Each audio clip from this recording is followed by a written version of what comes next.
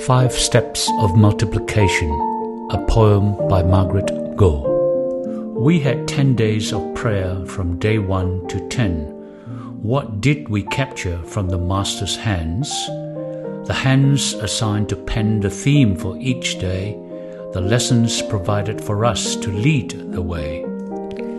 The second step of multiplication is to plant some seeds of spiritual connotation to meet others' needs, testimonies that inspire and sweet to hear, words of encouragement freely shared. Introduce spiritual elements to every conversation. Give to interest a genuine invitation to join any cell to learn more to their satisfaction, till we reach the end time in full glorification.